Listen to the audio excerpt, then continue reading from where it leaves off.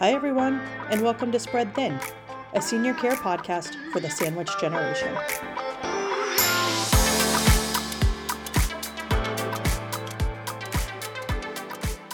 Welcome to our second episode. I first want to say thank you to everyone that listened to our last episode. We did the ins and outs of assisted living, and I just got so much positive feedback. I am so grateful to everyone that listened, passed it on. It really made me excited to continue to do these episodes and share the knowledge and share experiences that we have had. So thank you. I wanted to make sure I said that before we started today. I contemplated, to be honest with you, about whether or not to do this episode so early on. Today we're going to talk about hospice, and the title is Hospice Shouldn't Be Scary, but it is, and it is a scary topic. And so I contemplated on whether or not we should do this one right now because it's really heavy. However, when I thought through it, I felt as though it's really needed because hospice, people don't talk about it as much as I think we should because it is a really scary topic. However, hospice can provide such great care. There are so many resources wrapped up into hospice. And I think it's a lot of times a misunderstood service because it can be a little scary. So today in our show, we have Rachel, who has been in hospice since 2007. She has worked for large nationwide companies as well as smaller local companies. And she has really seen hospice evolve and change over the years and seen how it can help a number of different clients as well as families in different situations. In addition, Rachel actually also was involved with hospice on the other side of it when she had to bring in a hospice company for a family member. And so that really gave her a unique perspective of seeing it from the business side, but then also seeing it from the personal side. So I'm grateful to have Rachel here today and to share all of her knowledge with us.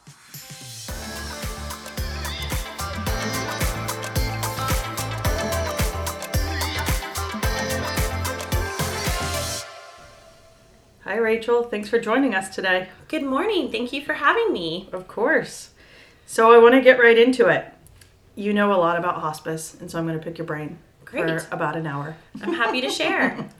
So I want to start with just like the very basics of what is hospice. So in the simplest terms, just tell us what hospice is. So hospice is a service. It's not a place, and it focuses on enhancing quality of life for patients when there might be a limited quantity left. Okay, that makes sense. I'm glad you mentioned it's not a place because I get that question all the time. I'm assuming you do as well. So where can people receive hospice then if it's not a place? People can receive hospice wherever they call home. That can be the private home, a nursing home, assisted living, a residential care facility, or a hospital in some cases. Okay, so even if, because I know this gets tricky from time to time and I think it confuses people. So if somebody is in a nursing home and they're on Medicaid or, Medicare, I guess, depending on what they're there for, they can still receive hospice services. It's not like a double payment thing, like where home care is, like skilled home care is. Sure. So hospice is fully funded by Medicare. And in order to receive hospice in a nursing home, you use your Medicare benefit, and if you're there long term and have a payer for your room and board, you can have hospice services used through your Medicare benefit.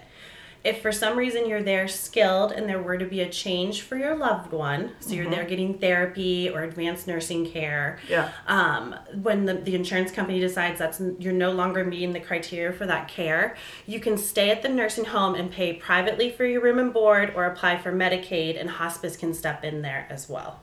Okay, so while we're on this kind of payment track. Sure. Because that is this is the second question I get. How is somebody going to pay for this? Yeah, I bet. Yeah. So hospice is never private pay. No, it's not. Always funded. Like you're never going to have an out of pocket for hospice. There are very limited circumstances where that will happen. If you have the Medicare benefit, though, or any Medicare Replacement Plan, or any type of Medicaid or Managed Medicaid plan, it will always be covered at 100%. Okay, so this is why I love hospice, and I always tell people, if you can qualify for hospice, right, utilize the benefit, because one, sounds like you can pretty much get it everywhere. Sure. 2, is it fair to say it's free? I mean, it basically it is. I guess it's a benefit that you've paid worked into your whole life. Yes. And it's part of the Medicare A benefit. In 1982, President Reagan said this needs to be a benefit available to all Medicare recipients. Oh, wow, look at you. Yeah. Well, you do know a lot about this. It's actually one of the newest benefits provided in healthcare to our Medicare recipients. And it's really unique in that it's a holistic approach to care, too. It's the only one that includes that entire psychosocial team as well. But getting back to the payment, everything is covered at 100% when you're on services and you have some form of Medicare or Medicaid. There are carve-outs with private insurances too, where they have their own Medicare or hospice rider on the benefit too. Got it. Okay. And every hospice will always tell you up front if you happen to be one of those unique circumstances. It's generally our population who's under 65 or isn't on Medicare disability or isn't on Medicaid. So really young patients, maybe they're faced with a terminal diagnosis of cancer, their insurance might have a little bit of a copay, but at that time you've probably reached your deductible or reaching that due to other treatments, and your services will be covered. But every hospice has agreed, to accept as many charity cases as they're financially able to take care of at that time, because it's such an important service. And overall, hospice does save Medicare and insurance companies a lot of money because we're not sending people back and forth to the hospital. Right. So, okay, so you just touched on that. There's a lot. There's a lot to go over there. Oh, no, so I want to touch on that because when we had I've always known what hospice is, obviously being in senior care, but I think it was when we had the adult care facilities that I really learned how beneficial this benefit could be. Mm-hmm. And it was almost like every resident should either be on skilled home care or hospice for that additional support. Right. And it wasn't until then that I realized everything that hospice could do. Yeah. It was pretty wild. Yeah. So let me go over what hospice covers traditionally. Yeah, okay. Please. So and then we can review how to get on hospice and everything. Yeah. So Hospice Medicare benefit covers all of your nursing and home health aide visits, as well as chaplain and social work visits. Those are the core team. And when you say that, what would be the expectation per week that somebody comes out? That's what's so great about hospice is that it's such a fluid service and it's all based on need. Medicare says you have to have a nurse visit every 14 days. Okay. However, every hospice standard is at least 1 to 2 times a week. That's how you're going to get to know your patient and to make sure you're providing the care they need. Okay. There are a lot of hospices out there, and I always encourage people to get to know their hospice agency and ask about what general expectations are. But the answer you're probably going to hear is that it's fluid and based on need. And when your loved one needs more, we're going to be there more. But if they're having a great week, we can back off and be there a little bit less. So it's really fluid. Being in private duty, I hear a lot about the shower aid portion of it. Right. Because they're like, well, mom or dad has somebody coming in to do showers, but we need additional ones. Right. But you're right. I don't hear that as much on hospice. So what would be the expectation for the shower aids for people a week? So like 3? It just depends. It depends on what they want. But we never take away, say your loved one's in a setting where they're already getting a shower, like for example, in assisted living, and they already get a shower from their aide. We're not going to take away that shower. We're going to give an additional one. So we're there to really supplement the aide care that they're already getting, not take away from what you're already paying for your loved one to get or expecting them to get maybe in a nursing home as well. Okay. So we'll talk and collaborate with the current care team and say, what are your shower days? Great. It's Monday and Wednesday. We're going to come Thursday and do an additional one and then do another supplemental visit maybe on Tuesday, something like that. Nice. Okay. So it's just very, very, very fluid. So you're going to see that care team several times throughout the week. I mean, if you're not seeing your care team, a member, at least 2 to 3 times a week, I would really, collaborate with your hospice team and ask, is there any way for you to be here to get more? Yeah. And sometimes families are like, no way, Jose, you're not coming in. You can be here at the same time every week, once a week, and that's all we want. Yeah. We take the lead of the patient and the family. And we see that more probably in the private home than in a facility, but we take the lead. And then as they change and have more needs, we increase from there. So the only way to go is up, to be there with more care. Got it. Okay. Yeah. So then your team consists of nurses, shower aides, and then you mentioned a chaplain, a social worker. What's the role of a social worker for hospice? So much. And going back to the aides, they do companionship visits too. It's not just showers. Oh, okay. So, our aides might come in and do nails one day and then take your loved one outside, or go for a walk, or do some reminiscing, or just or stay there to help feed them one day. Whatever the need is in that care plan, that's what the home health aide is. And is it like an hour, or is it a full day, or like when your aide comes in? What's the time frame? So there's not really a time frame. I would, somebody who is needing hospice needs a lot more care generally. So it takes a lot of time to get somebody into the shower, get them cleaned up, get them dressed, change their sheets, make sure they are looking and feeling their best for their day. Yeah. So, it's going to be about an hour, if not more, of a time frame for that. And then they also do a lot of companionship when somebody has had a change in condition, and they sit bedside with them too. So it's just such a fluid situation. It's all case by case. Yeah, but then sometimes your loved one could be having a horrible day, and they said, there's no way you're getting me in the shower. And then they just sit with them for a half hour and do something else. Yeah. Yeah. Okay. So you have a social worker, chaplain, a nurse, an aide. Anyone else? Yeah. So our whole team is led by a physician. Okay. A hospice physician, and a lot of programs are fortunate enough to have a music therapist. There's always a bereavement is a huge aspect of hospice that I'm sure we'll be talking even more about a little bit later on. But we follow for aftercare for our patients after your loved one's passed, and we have a representative from the company who does that. I love that component. When I talk to people, I'm like, it's also, hospice is for the client, but it's also for you. It is. Because you're going to need something. I don't know what it is at the moment, but you're going to need support afterwards. And hospice can provide that and give you resources and point you in the right direction, even if they can't, give you the support. Totally. You mentioned the medical director, and I want to touch on that. If somebody goes on hospice services, do they have to relinquish all control from their primary care and your medical director comes on board, or do they work in conjunction? Yeah. What's that relationship? So the answer, you do not have to give up your primary care physician. Okay. In fact, in order to come on to hospice, it takes 2 doctors to say that you meet the criteria for hospice, which we'll talk a little bit about. Really? Okay. Yeah. And that initial one's either your primary care physician or who you've been seeing. Sometimes it's a specialist. And our medical director would be the other physician who has to agree that you fit this criteria and this is an appropriate level of care for you at this time. Okay. So at that time, when we get that admission order and do that collaboration, we ask the doctor that you currently see, would you like to follow? Meaning you're going to be getting phone calls morning, noon, and night. Mm-hmm. Most of them agree to follow because they want to know what's going on with their patient who they've been seeing for so long or treating for so long. Sometimes it's 50 years. Right. Yeah. And so most of them do agree to follow, but they do want to relinquish control of maybe pain meds or overnight calls because that's not really what they are doing or what they specialize in. And that's why you have us, and that's why we have a physician, a medical director, team physicians, hospice physicians available to help guide the patient through that journey. Mm-hmm.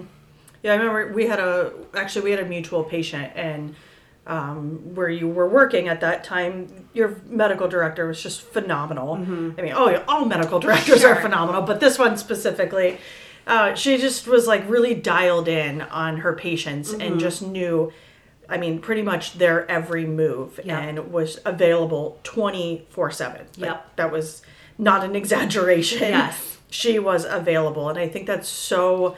Even if you don't use it, it's nice to know Right. It's like a safety net. And every 14 days, the interdisciplinary team, that nurse, that social worker, that aide, the chaplain, the physician, they sit down and talk about your loved one's case live. So the doctor gets to hear about what's going on. So they really do get to know the patients, going through a very thorough report of what's going on, any changes.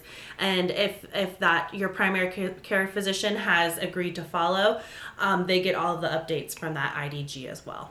Wow. Yeah, that interdisciplinary. There's like a lot that also is behind the scenes. Very much so. Very much so. Yeah. You talked, we kind of bounced around a little bit, but we talked about payment. I want to, and what all is involved in the hospice service. There's much more. Yeah, because I learned something about it that going in, I didn't know, was that you guys provide depends. And boost or insure? Well, okay, so let me what is all explain that? What else? So in addition to families typically are buying that privately. Yeah. In addition to all of those visits and care that we provide, we pay for anything related to the hospice diagnosis and anything for comfort. So expand on that. Yeah, I thought you might ask me too. So, incontinence is something that is bound to happen when you are in your end-stage disease process for any disease process. So we pay for all incontinence supplies, wipes, chucks, depends, whatever it might be that your loved one needs. We pay for anything for skin integrity. If there's a wound, we handle all of the wound care and all the wound care costs. Any barrier creams, anything our aides might need. Items for personal care. We pay for all of the durable medical equipment needed. Okay. So when you sign up for hospice, we'll bring in a hospital bed, the appropriate level of mattress, and then if you need something even higher level than that, we can switch that out as you need that. And I'm going to give a little plug for hospice on this too, because it happens in 10 seconds. Yeah. You make a call to a hospice company and you're like, I need to get a hospital bed. And it's there within hours. Right. Like, nobody gets to move rocks and mountains like you guys. Not rocks, mountains. Yeah. It's really mountains. Sure. It's such a relief to families to finally have that aspect taken care of. It is. Bedside tables, bedside commodes, shower chairs. I mean, whatever is going to make sure that your loved one is comfortable where they call home, we're going to bring it in. That's incredible. Yeah, and we also pay for all medications related to the diagnosis. So if your loved one has a breathing condition, we're going to pay for nebulizers or anything that they need to help them have more comfort surrounding that. And then anything related to comfort measures as well, as far as pain medications, oxygen, we're going to take care of all of that. So that's all the Medicare hospice benefit your loved one's been paying into all these years. I mean, listening to you talk, I'm like, why wouldn't somebody utilize hospice? And I think that's kind of probably your magic question. Why, in your opinion, being in this, why wouldn't somebody utilize this? What's the biggest reason? Well, hospice, like you said in the beginning, it has a stigma. It is scary. When hospice was first created, referrals were made very late, which is fine. But somebody was getting treatment and they thought it meant giving up hope. Because when you say late, do you mean like days before somebody passes? Days before somebody passes, or they sign up for hospice and they're gone very quickly, and that's really traumatizing for someone because they hadn't been preparing for that death. Where hospice helps you prepare for what we know is inevitable, and hopefully the wishes of your loved one are being honored by bringing in our type of care. And we help everybody prepare about the progression of the disease, what to expect next, and help you prepare for those final moments. So it can really be a loving, beautiful experience rather than a traumatic experience that happens to you and your loved one. So how long could somebody be on hospice service? Could it be 10 years? Probably not 10. Okay. Could it be... Dial it in just a little bit. Like a year? Yeah. So 2 years? Absolutely. Okay. So the criteria for hospice is set by Medicare guidelines. What can you explain that criteria in a nutshell, or is it just pages long? Well, it's pages long because there's different criteria for different disease states. However, in to condense it, it's 6 months or less that your loved one has a prognosis of 6 months or less if their disease takes the normal course. And that's why we have people on service for a lot longer than just that 6-month time frame. And it's also why we have people on service a lot less. So those two doctors, when they collaborate, they're saying yes, without aggressive treatment or even with aggressive treatment, we feel like at this point in time, we wouldn't be surprised if your loved one wasn't here in 6 months. But then everybody's loved one is very different. Very different and takes a different It could be 2 months course. or 9 months, right, just depending. Right. Yeah. But it's really just a time for us to look honestly as to where we think they're going with or without intervention, and what is their life going to look like with intervention. It could be more traumatizing, it could be more hospitalizations, and is this the time where your family's made that decision just to say, no, let's just make sure they're at home and they're comfortable and we're not spending every, a week, a month in the hospital. Whenever I think of hospice, I always, and if I'm explaining it, I always use the word comfortable. Mm-hmm. Like, you just want to keep them comfortable. Yeah, absolutely. I feel like that's a good way of explaining it. You've used that a couple different ways. So, palliative care, I'm going to throw another one at you. Is that because hospice, like that word was scary, and so hospice created palliative care? Or is that like actually a service? It is a service. Okay. Hospice and palliative care get lumped together. And that's true because hospice is a type of palliative care, but not all palliative care is hospice. Tell me that again. Okay. Hospice is palliative, but not all palliative is hospice. Okay. I'll give an example of something that comes up a lot with palliative care. So your loved one is diagnosed with cancer and they begin treatment. There are a lot of side effects that can occur with the treatment for cancer, and you get a consult for palliative care. They're going to make sure that while you're using aggressive treatments, radiation, chemotherapy, infusion, that you're also getting pain medications to help make sure you're comfortable while you're getting those treatments. Okay. So, and your Medicare still pays for that? Well, it's a different part of Medicare. Usually it's Medicare Part B. Palliative care might have a copay, but you're already receiving all these other treatments. It kind of gets lumped into So would you consider it like a stepping stone to hospice? Like, is it easier to qualify for palliative than hospice? Yes, because the palliative care that you're receiving can happen concurrently with an aggressive treatment. However, aggressive treatments don't occur once you're only on the hospice care. Okay, that makes sense. Does that help? Yeah. But so palliative care looks different however you're getting it. Sometimes it might be a nurse practitioner once a month checking in with you. It might be a nurse or a doctor checking in with you while you're getting a treatment. It might be a homebound service where you have a hotline you can call. It's not as... Got it. There's different... It's like not as robust. Yes, everybody who provides palliative care, it can look a lot different than, like, Medicare is very regulated to look pretty similar. A certain uniform. For hospice, yeah. Mm-hmm. Yeah. Okay, makes sense. All right, let's take a quick break. Okay. We've gone through a lot. I want to continue going through a lot, but we're going to take a quick break and we'll be right back. Do you know someone that's needing more help? Options Home Services could be your answer. They are a one-on-one private duty home care. They can help seniors live as independent as possible by helping them from anywhere from 1 hour in a day to 24 hours in a day. All their caregivers and nurses are drug tested and background checked. Hard to believe, but not all home cares do that, so always ask when interviewing a home care. Their team can provide care during the day or night and help you feel at peace when mom or dad would otherwise be alone. They will help you with personal care, companionship, light housekeeping, anything that has to go with activities of daily living or personal care. Their team is trained to take care of Alzheimer's, Parkinson's, and then general aging. They can help at home, in an assisted living, a rehab facility, or hospital. Call today for a free consultation to set up services. It's never too early to start that conversation and relationship. It is a private pay service. However, most long-term care insurance policies will cover. Call 614-947-8888 to get more information in their service area. All right, we are back. All right, we've covered a lot of information. I want to go back to kind of the beginning though, and I want to ask you, who makes the referral for hospice? So like, if somebody is listening to this right now and says, you know what, my mom, this sounds perfect for her. What do you do from there? What's the next step? Sure. So in order to actually do an evaluation for hospice, we have to have an order from a physician. And that can come from your primary care physician, that can come from the doctor at the assisted living, the nurse practitioner at the nursing home, but we have to have an order to do an evaluation. So they say, the daughter who's listening right now says, Mom, when's your next when's your next doctor's appointment? I want to go with you, or I'm going to schedule you an appointment. Go to your primary care and say, do you think that she would be appropriate for hospice? Can you write an order to do an eval? That is one way to do it. Okay.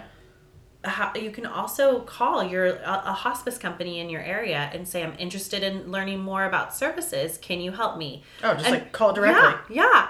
And from there, the hospice can ask you, they're going to ask you a lot of questions, but they're going to get all the information they need to be able to provide an informational to you, and they can help you through that process of getting in touch with your physician to get that order. Do you guys get those calls a lot? We do. We actually do. I think it's time for hospice, or I don't know what to do anymore.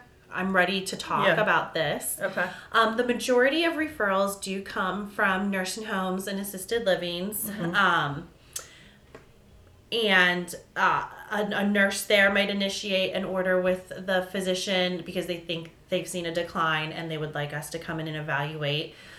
And really, when you're getting that call, maybe from that facility level, from somebody there thinking it's time, it's because they've seen something that's not reversible or heading in a downward trajectory in anything they've done. Yeah, a decline. Anything they've done. I didn't mean to cut you off. Go ahead. You're fine.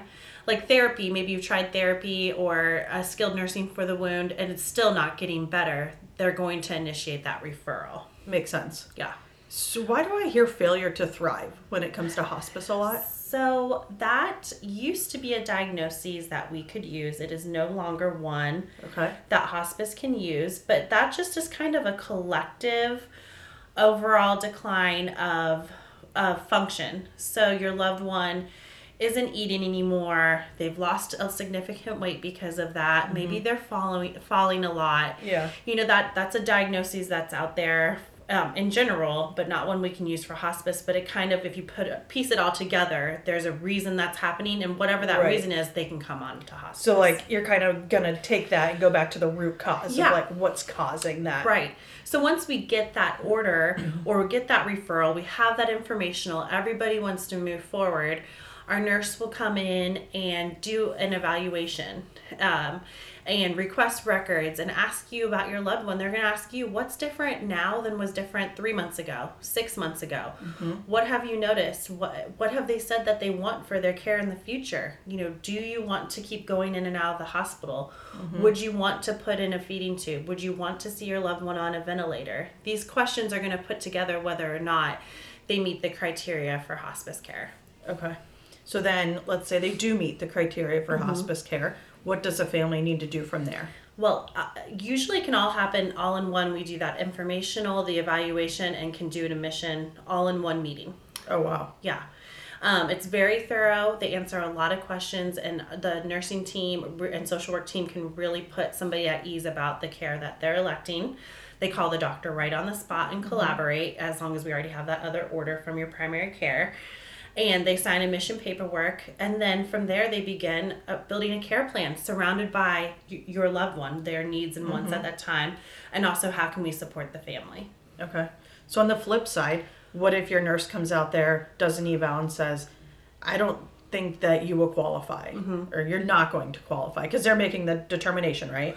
They're making the determination in collaboration with the hospice doctor. They can't say no until they call the hospice doctor. Okay, so the hospice doctor says, yeah, it doesn't seem like you're ready. Then what does a family do? Well, in a perfect world, the hospice physician would then call the primary care and ask them why they okayed the order. And maybe there's something we're not seeing. Maybe we have to get medical records, something like that. And hopefully we can gather enough information to bring them on service. But from there, we might make a referral to private duty, home health, whatever care they're going to need to help meet them where they are at that time, give them suggestions, and then we'll keep following up and asking how they're doing, and when it is time, we will bring them on service. Got it. Okay. So just to recap, who's in charge of hospice? Is it the medical director ultimately? I feel like all roads are leading back to this medical director. Right. Is that the end all be all? Well, basically, so the medical director, it's they have taken the lead of the program. You know, some companies are just set up differently. They have a regional medical director who's the end all be all. But Got it. at the end of the day, every single hospice has the same set of guidelines that they are governed by set forth by Medicare. So when people CMS are interviewing hospice companies, because I guess every state is different, correct? Every CMS governs every hospice the same. That's at a federal level. However, each state is licensed so many hospices differently. Because I know, like Florida, for instance, Right. they are on a Certificate of need. certificate of need. Okay. Yeah. Whereas, like here in Ohio, we have multiple to choose from. So most people don't realize that in Central Ohio, there's 25 plus hospice agencies. Everybody thinks hospice is just one company. Right. So you have a lot of different hospices that you can choose from, and you can, like you said, interview or talk to a couple different agencies to decide who you feel like is going to meet your needs the best, knowing that we all have the same guidelines. But that's just like, grocery stores. There's several different grocery stores. You might like going to one over the other, and there's a reason why. Talk to them and see so you should ask, like, your medical director, what's their philosophy? Or what's their role, what's their involvement? Okay. Ask about visit frequency. Something we haven't covered yet is that hospice is available 24/7. It's a round-the-clock service. Yeah, I've learned that. I've been very thankful for that with some of our clients. So ask, when I call after hours, are you going to come out? Are you going to come see my loved one? Are you going to help me over the phone? What's going to be the follow-up? Because our whole goal is to be able to maintain the care at home. And, it's not a 9-to-5 job. It's after hours, it's weekends. And any hospice should be able to respond to those needs after hours. So I want to switch gears a little bit because I do want to touch on, you had a very personal experience with your stepdad in hospice. I did. You had always been on the business side. Right. And he was in Kentucky. He was in Kentucky. And it was, it was a certificate of need, if I remember. So what was your process? Because I'm assuming you kind of spearheaded that for your family. What was that like? I want to hear your experience from the consumer family side and what your first step was. Sure. So my stepdad passed away 6 years ago, and it was cancer. And he had been seeking aggressive treatment, and due to him seeking aggressive treatment, he did not qualify or wasn't ready to elect hospice. But it came to a point very clearly where we knew the treatment was doing more damage to his quality of life than it was going to just to extend it. So he made the decision to utilize hospice, and I, of course, being the savvy hospice person I am, I go to look up every hospice in the area, and I was shocked to see, I think there were 3. Yeah, I remember you said, I remember being on the phone, you're like, this is really strange. Yeah. And I'm like, this can't be possible. So I start looking into what I knew my family would need as far as my mom being the one there with him. And we made the decision to go with a certain hospice agency. And it was a really seamless experience. What made you decide on that hospice one? What was set them apart from the others? So the company was affiliated with a system they had already been using, and they had a very unique inpatient experience that my stepdad ended up utilizing because I knew my mom might need that resource down the road. Mm-hmm. And also, they were very responsive on the phone. I just felt like I really connected with them. And I think everybody's had that it's like that customer service experience on the phone. Yeah, I feel like, they do say you have, 7 to 30 seconds of a first impression. And I remember you saying, I called this hospice and, I didn't enjoy my conversation. Yeah, there was, going to be a delay. The other agency, and that might be because there were only a few to choose from, was going to have quite a delay in the admission process. And I knew once he decided it was time, we had to get it done that time. And it was very clear. I had been in hospice at that point for almost a decade, and my stepdad was only in hospice for 5 or 6 days. Really? I did not realize it was that short. It's very slim. He was doing aggressive treatment, and it was once that hospice finally got in there and helped get him comfortable, he had just such a beautiful death. But being on the other side of it, we identified that he was actively passing away, which means that there's very limited time for your loved one left. Mm-hmm. Family was gathering bedside, And it was such a beautiful experience. His last moments, he was so comfortable. We were able to all be there. And the whole time, my mom was so scared. It was so hard to watch my mom be so scared because I've seen death happen in this beautiful way. Right. I actually didn't know it any other way, but most people have never been with somebody when they died.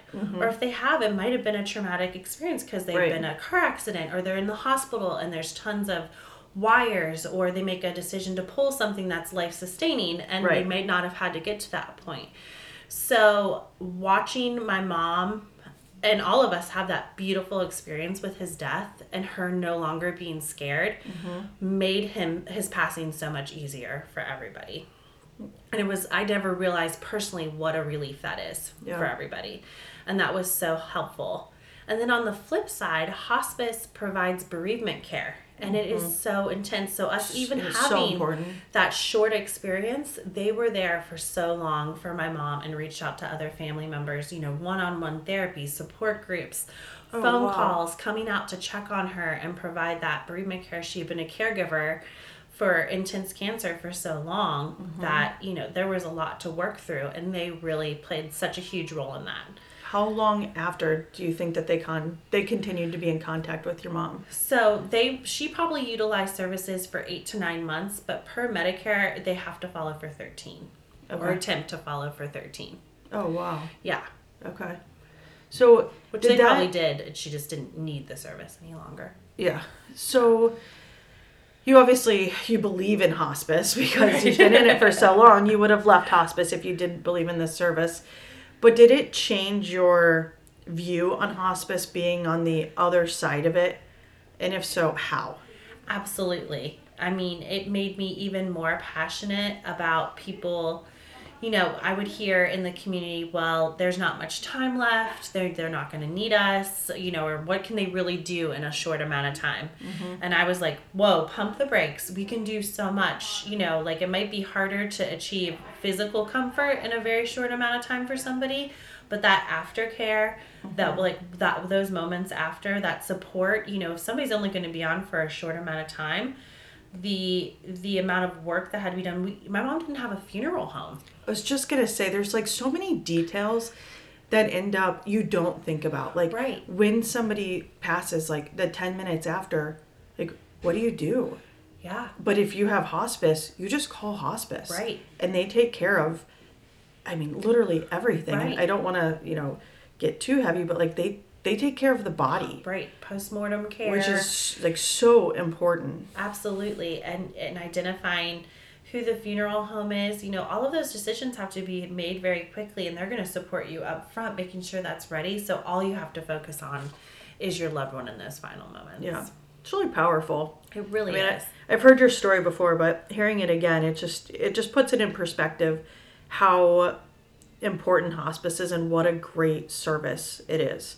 I'm a big believer in hospice. I know I've said that multiple times, but I feel like I said, if you qualify for it, and it sounds like even if you don't, just make a contact with your local hospice company, because it sounds like you guys are supportive and just a great resource. Right.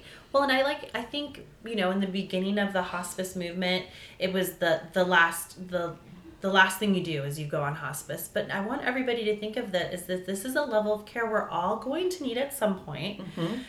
Talk to your loved ones early and often about what their wishes are. And then I encourage you to get in touch with a company, or at least have an informational from someone, listen to a podcast, look it up on the internet, to have that information so it doesn't become turn into family discourse or something where not everybody's on that same page when it's time to elect hospice. I hear that a lot, where it's there's multiple siblings, and it's 3 of them are yes, let's bring in hospice, and 2 of them or 1 of them's no, absolutely not. Right. You get the whole hospice is going to kill that that whole situation, which I obviously I understand both sides of it. Hospice is scary. Yeah, it is. But it doesn't have to be. It doesn't. Because what we're trying to do is honor their wishes at that time. Right. So if your loved one has said to you, I don't want to have A, B, and C done, the way to not have that done is to elect hospice care. Yeah. When you're rushing somebody to the hospital, you're going to get forced to put them in a situation that they may not have wanted to be in. Yeah, definitely. All right. We're going to take another quick break, and then we're going to come back with some questions. Senior Transition Expert specializes in helping families and clients find a good community. Looking for a community can be really cumbersome and overwhelming. They will help you from start to finish. They will help you find a good community, set up tours, and then really hold your hand throughout the entire process. They can help with assisted livings, independent livings, memory care, and even help you find a private duty home care. In addition, Senior Transition Experts offers a care management component to help you navigate the senior care industry. This would include helping with organizing doctor's appointments, finding transportation to and from, possibly helping you when you discharge from the hospital, finding good providers, medication setup, and really everything else under that umbrella. Call today to get more information, 614-947-3611. Okay, so we are going to take some questions. So our first question is from Ryan. He says, how do I know when my parents are ready for hospice? So, simple but robust question. Right. Where to begin? Have you talked with your family yet about what their wishes are? We kind of talked about this in the earlier segment, but do they have a living will? Have they said what kind of treatments they would want done at the end? But other ways to know is, say your loved one has maxed out on all of their medications.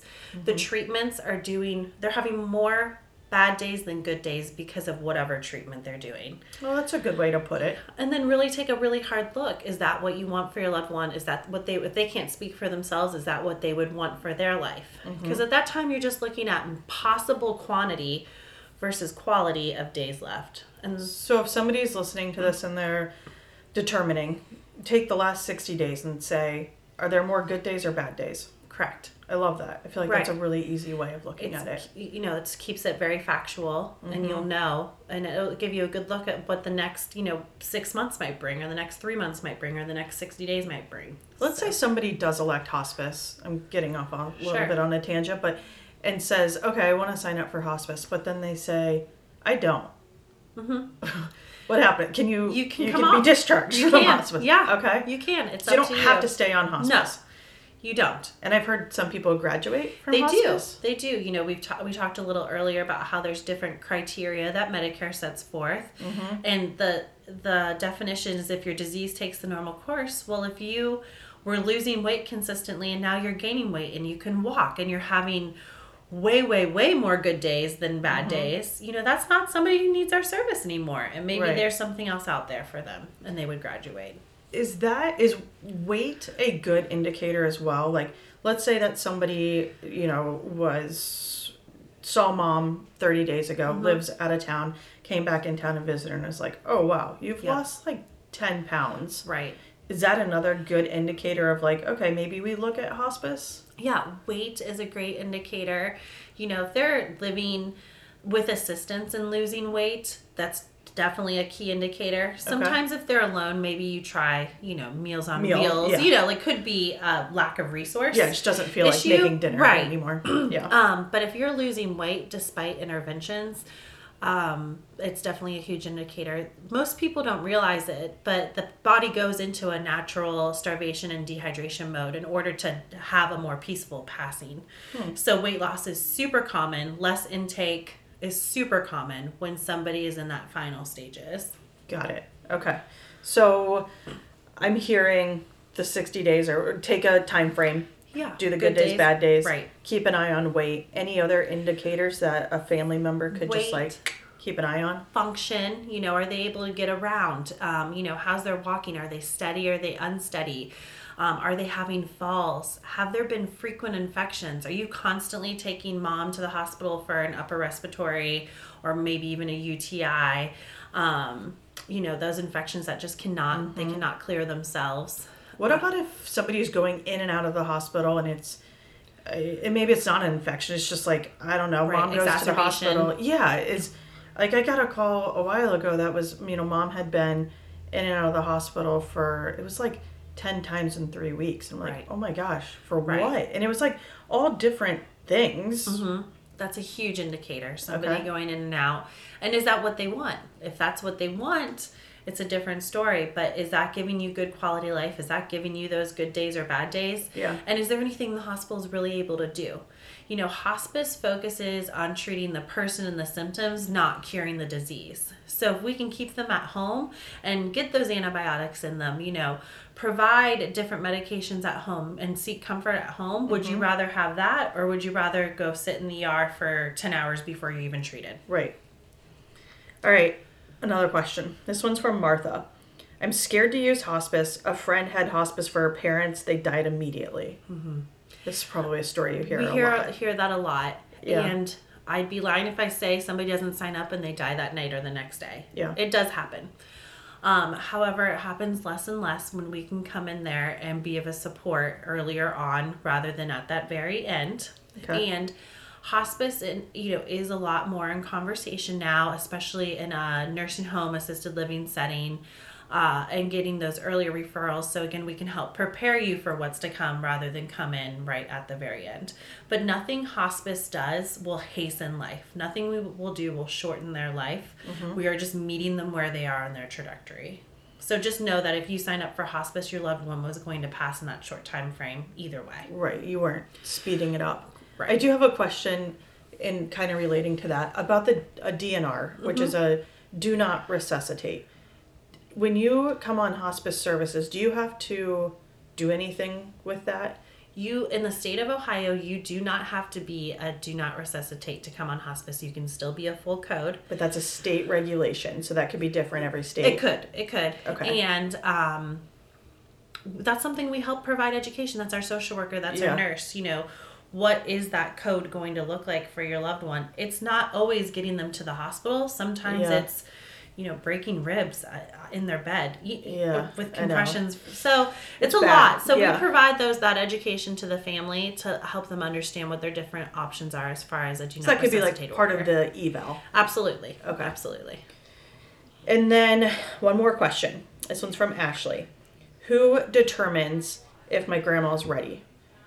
That's a good question. Right. So it's those two doctors collaborating, giving the official, we believe that they meet this prognosis, and also the wishes and wants of the family is taken into consideration. If we meet with a family who says they might physically be ready, but if they said we're going to send them to the hospital every single time something happens, you're not ready for hospice, and that's okay. Yeah. But if somebody said this is where we are in the disease process, and we don't want any more intervention, we're not doing treatment any longer, even if there's treatments available, that's a hospice patient. Yeah. I feel like sometimes guilt kind of comes into that. Like you mentioned about going back and forth to the hospital. And sometimes I think people just need like one more hospital visit. Right. Just to make sure. And then they're like, okay, this is no way to keep going. To live. Yeah. And that's okay too. Sometimes you have to have that big significant change in order to see what is best for your loved one at that time. But that's why while if you're listening and you still are able to have these quality conversations with your mom and dad, I would really encourage you to have them because they want to have them with you too. They just don't know how. Yeah, that's a good point. So just to recap real quick, I want to hit on the hot buttons and you tell me if I'm wrong. Hospice is free. Yes. Okay. Usually. Very, yes. Okay. Very, very few times it's not. You can receive hospice anywhere. Correct. And hospice is for everyone. Yeah. Hospice is a service designed for anybody facing that advanced stage illness or terminal diagnosis. And it's a level of care that you can elect to have. And last but not least, hospice shouldn't be scary. And it's never too soon to talk about hospice. The hospice company will tell you if it's too soon and you don't qualify, but we'll keep you on their radar. Right. We send, actually Medicare has us send out these satisfaction surveys so they can measure how the hospice companies are doing. And it's a crazy number. It's like 99.5% or higher that always say they wish they would have called sooner. I bet. I believe that. Yeah. All right, well, on that statistic, I hope this podcast has, if it helps one person, it was totally worth it. If hospice is no longer scary to you, totally worth it as well. So anyway, Rachel, thank you for being here. You had actually more knowledge than I thought you would. You know everything about hospice. Well, thank you You for brought out the having me. 1982 statistic and blew my mind. But I really appreciate it. I know how passionate you are about hospice and how important it is to you. So I really appreciate you taking time and being here. Thank you so much for having me. Of course. I'm going to leave you today with, once again, you are not alone and you are doing a good job. I hope you have a great day.